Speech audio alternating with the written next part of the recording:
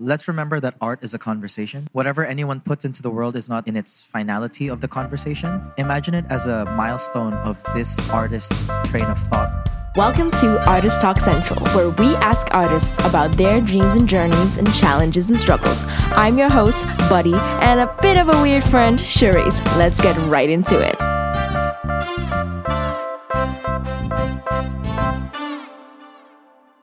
Welcome back to this week's podcast on Artist Talk Central. I am here today with the Inside Out podcast host, Jeal, and we're going to discuss some controversies surrounding the topics of art and cultural identity. Anyways, the first controversial question about art and identity is it appropriate for artists from one cultural background to create art that portrays or represents another culture, even if they haven't experienced it personally? For example, what do you think?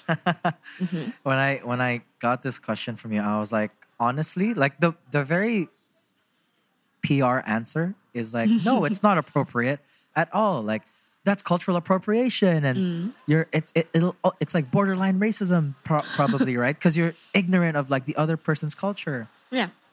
But I will say there are also examples specifically in music that kind of go against that. And for example? It's songs that we know. So you know Africa by Toto, right? Yeah, I think so, yeah. So, gonna take a land and drag me away from you. So the song Africa by Toto, the artist has never stepped foot in Africa, but it was just a love letter for the country, the continent. Not necessarily. It's about someone. So the writer, the artist was writing about a man who loves Africa so much that this is what this man would be singing about. So I mean, obviously there aren't any racial things against. They're not putting anything racially stereotypical about Africa or stuff, but yeah, he's never been to Africa, but he can still write a song that's still appropriate because it's more of like a love for a place he's never been to. Yeah. So it's not is it appropriate or not? To me, a lot of people like singing that song. So obviously something's done right. Another example that I have in the Philippines. So some Filipinos might know this song. It's called Buchikik. Buchikik. So if you guys search it up on Spotify, all the lyrics is what I'll read some to you right now. Ready? So the chorus is Pong Choila, Chi Chi Di Kong Koila, Buchikik, Ek Ek Ek, Bobo Chichang, Chi Chi Di Ko Tong Nang, Buchikik, Ek Ek Ek. That's the chorus. Okay. Right. So this is the reason the artist wrote the song is this is what he imagines the Chinese language to sound like. Oh, oh my God, I think I know this. It's what he's heard, like, because there's a place where a lot of Chinese people like trade in the Philippines as well. Yeah. And this is what he hears when he walks through that that part of the city. And I was like, yes, we can call it racist, but it was a movement. Like, people use this song for morning exercise. Oh, really? Okay. And yeah, and it's just something that in that generation, it was. I don't know if they cared if it was appropriate or not. That's also a big thing of how I'm answering this question is now we care. Yeah. But is this care going too far sometimes? Like, do we need to always rein it back a little bit? Exactly. Yeah. I don't know if you guys have seen that video where there's this American student, a white, like Caucasian American student. He dressed up as like a full-on like the red Chinese garb. He wore like a Chinese hat, like the traditional dynasty. Then he went through his college campus asking, "Is this appropriate to wear?" And then they were saying, "Oh no, it's really inappropriate because it's racial stereotyping." Blah blah blah blah blah. All of those students were saying that. And then when he went to Chinatown, or like basically he asked some Chinese people, "Is this okay for me to wear?" They're like, "Oh, really good, really handsome, really nice." Because he is. Well, okay. Actually, I don't think the question anymore is like, is it appropriate or not? It's like, what are you doing with it? Like, and his intentions. Yeah. So for me, it's always like it's like a tool. Every art form is a tool. Yeah. Are you using this art to discriminate the culture. That's when I say like, okay, Yes. I'm calling that out. Unfortunately, there are times where someone's intentions Are could bad. be Coming from a malicious point. yeah, but there's also Yeah. some who maybe they like the song "Buchikik." It came from a very like wholesome place where that's just how I heard it. But people could just bring it up nowadays and be like, no, he was racist. He wanted to segregate. Blah blah blah. It's sometimes the unfortunate reality is you don't know how other people interpret what you're trying to do. Yeah. Right? Your intention could be the best intention, good and wholesome. But then when it comes to other people, they have their own way of adding their own stuff in it as well. Yeah. So I think that's the hard part of saying is art appropriate or not? It's like, well, all art is inherently for the user. But Yes. once they put it out to the world, that's Yeah. when it becomes like, you put it for a stage for other people to say, look, I think that there's a racist tone to this. It's like, well, it's not my intention. And then it just goes back to having a good conversation where this is just how one person wants to communicate something through this art form. And then if you have a disagreement with it, bring it up and bring it up well, Yeah. Like, I noticed you use this word and like why would you use it this way? And then maybe their intentions weren't as bad as we thought. I saw a quote, and art is a mirror of society, right? It's to bring something controversial out is essentially to strike up a conversation. And again, from what we talked about just now, conversations can be very good and can be very healthy if we make it to be, And sometimes, what could be seen as, a little bit controversial, inappropriate now, maybe we'll look back in 10 years because, things like cultural appropriacy has just been brought up in the recent years, right? Maybe we will look back on something that is totally normalized in our days today. And in 10 years, it will be like, oh my God, I really did that? Like I was part of that, I don't know, stereotype or part of reinforcing that, And as long as your intentions come with love and you're not trying to maliciously segregate anybody or discriminate anybody, I think, even it's up to how you interpret it. And I think it's a really thin line. Yeah. I believe that people tend to forget that, or they forget that an art piece in any form is still part of a conversation and not the end of the conversation. They believe that this is what they present to the world. That's their final thought. Like, no. Yeah. When there's an art piece, when there's a piece of writing, when there's a song, it's still part of an ongoing conversation. Absolutely. And I think it'd be a better way to see it that way. Like if there's a song or a YouTube video, that's also a creator thing, right? Or a video or a film that makes you angry because of something or that's controversial. Remember that it's a part of a bigger conversation and it's not a finality. Yeah. It's not a conclusion. Yeah, absolutely. So don't get so caught up into it to say like, this is the only thing this guy believes in because he produced this video. That's what he did. And, like, and come that's on. the end game. I mean, yeah. Yeah. I do think sometimes people are a little bit too insensitive before even trying to understand the point of view. They already assume something, which I have also been. Don't worry. I guess the that's person a human, to do that. I guess sometimes when you're tired, it's a human thing. I won't say that we're saints and that we don't like. There's one. As point long as where, you recognize it and try to change and improve, because personal Mindfulness, growth is always great. Yeah, personal growth, mindfulness, man. Exactly. Concepts. Okay. And the next question is that how should controversies surrounding controversial arts that depict sensitive cultural subjects be handled? And should certain art be censored? I think with cancel culture lately, though, I think the booming cancel culture lately, I think a lot of things Can are we cancel culture? Is that a thing? Is that like ironic to say that I want to cancel culture? It's kind of weird. I don't know though. Right? But the thing with like censoring, I don't know, history, books, and anything, it always comes with advantages and disadvantages, Yeah. We've seen it. I don't know if I believe in complete transparency of everything. Oh, yeah. Because a lot of things, with something as sensitive as cultural identity and especially with minorities, right? People have experienced trauma and really hurtful things with that type of thing. And if everything is completely uncensored, that could bring up a lot of trauma for that person. So I don't know. I'm not educated enough in terms of like policies to comment too much on this, but it's a really thin line to walk on. Yeah. But I also wanted to comment on what you said about like full transparency. I think it just also goes back to, and I'm gonna sound like a boomer probably, but like social media, Yeah.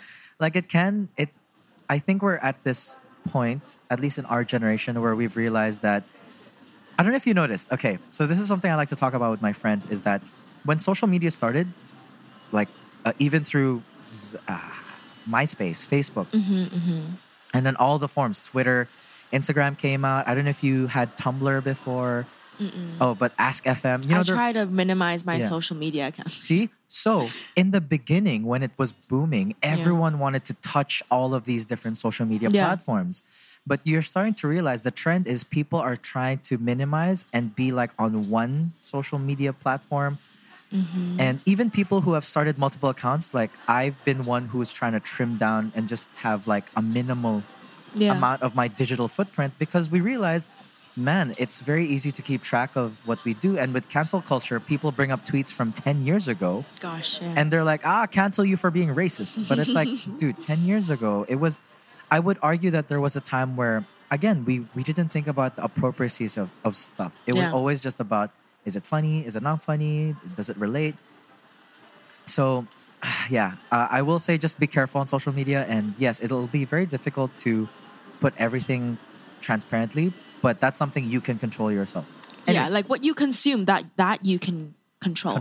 Yeah. And I mean, in terms of like, education and raising awareness, I think the receiver of the art, it's good to educate yourself on what you actually feel and not be easily swayed by something that is like forced for you to see. Especially with like social media, it's important to have your own opinion. Be grounded. Be able to build that. Just be grounded. So that's why the question of being is always so important. Who you are, what you stand for, eventually helps with how you behave and react to certain things. Yeah. And it just takes practice to recall your values at a time where you need it. Yeah, like sometimes I still fall into victim of something that is supposedly very enraging, like because ultimately, like social media thrives on negativity, right? It's what captures your attention. It's clickbait. It's everything that is what social media is now.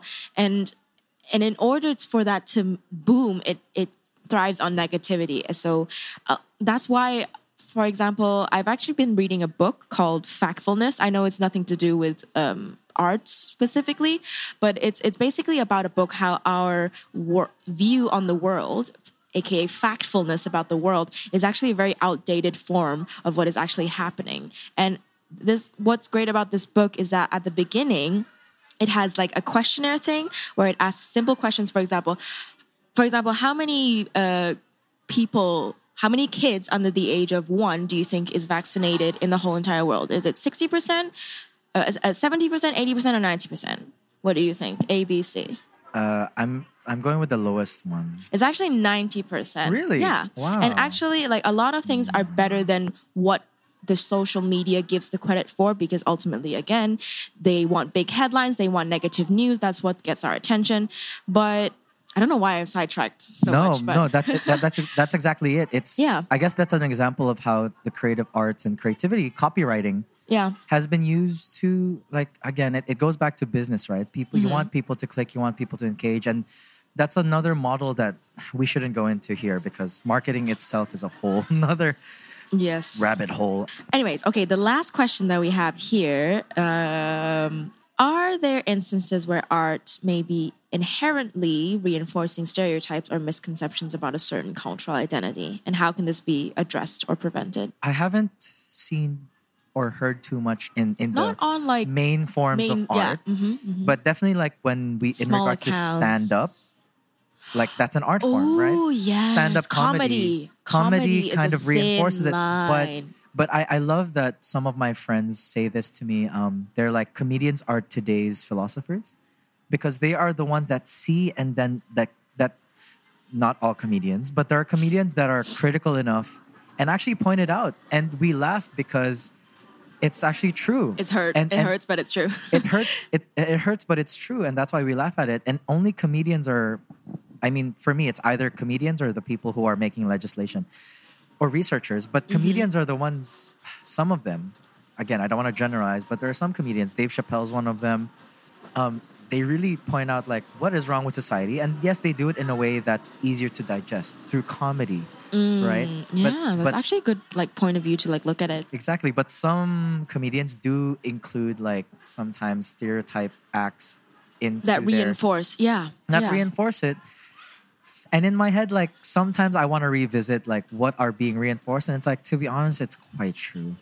Like I know I'm gonna generalize Filipino cultures as well, but it is what happens, you know. We do karaoke. We do have like we do always take out our food after every party. It's if there's leftovers, we're gonna baon. That's the term for like taking it out.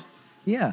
And it's not just because like we're cheap, but it's just the way we know how to, you know, save money. And I think a lot of Asian cultures follow that same thing too. It's like, you know, and I guess like some Western people would be like, you don't have to take the leftovers home. I remember when I was in the US, my host parents were like, oh, you don't have to take the leftover home.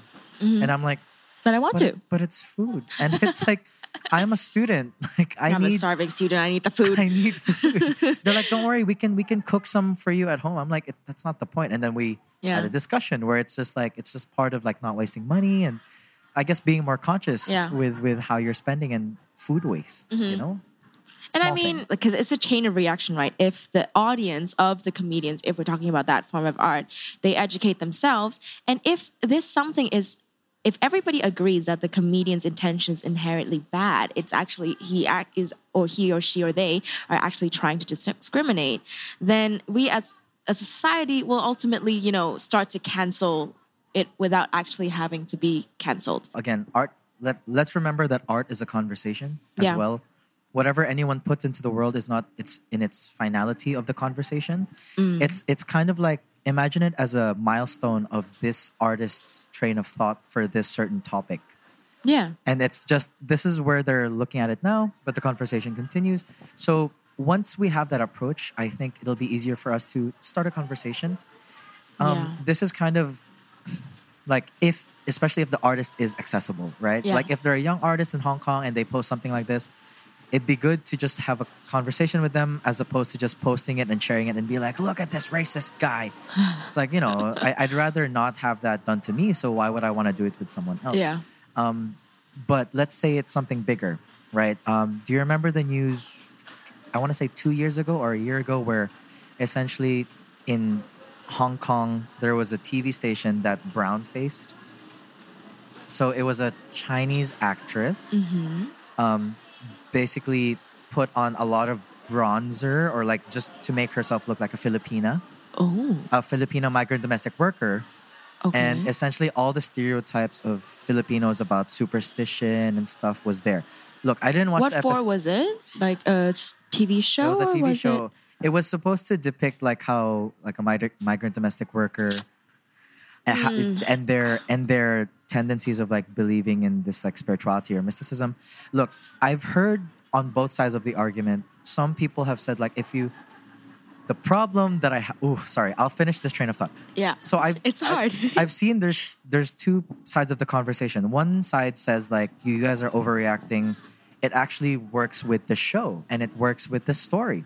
And then the other side is people who just see the isolated incident of the person putting it and understanding the details of this role.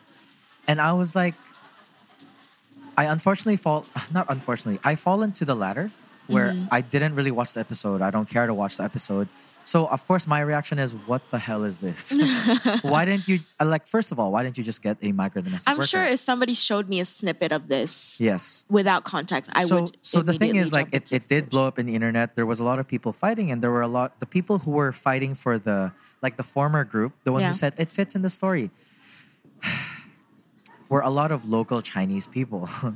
So I'm like, obviously, like I don't want to I thought I was past that. But anyway, like the way it was addressed, like TVB gave a formal apology, stuff like that.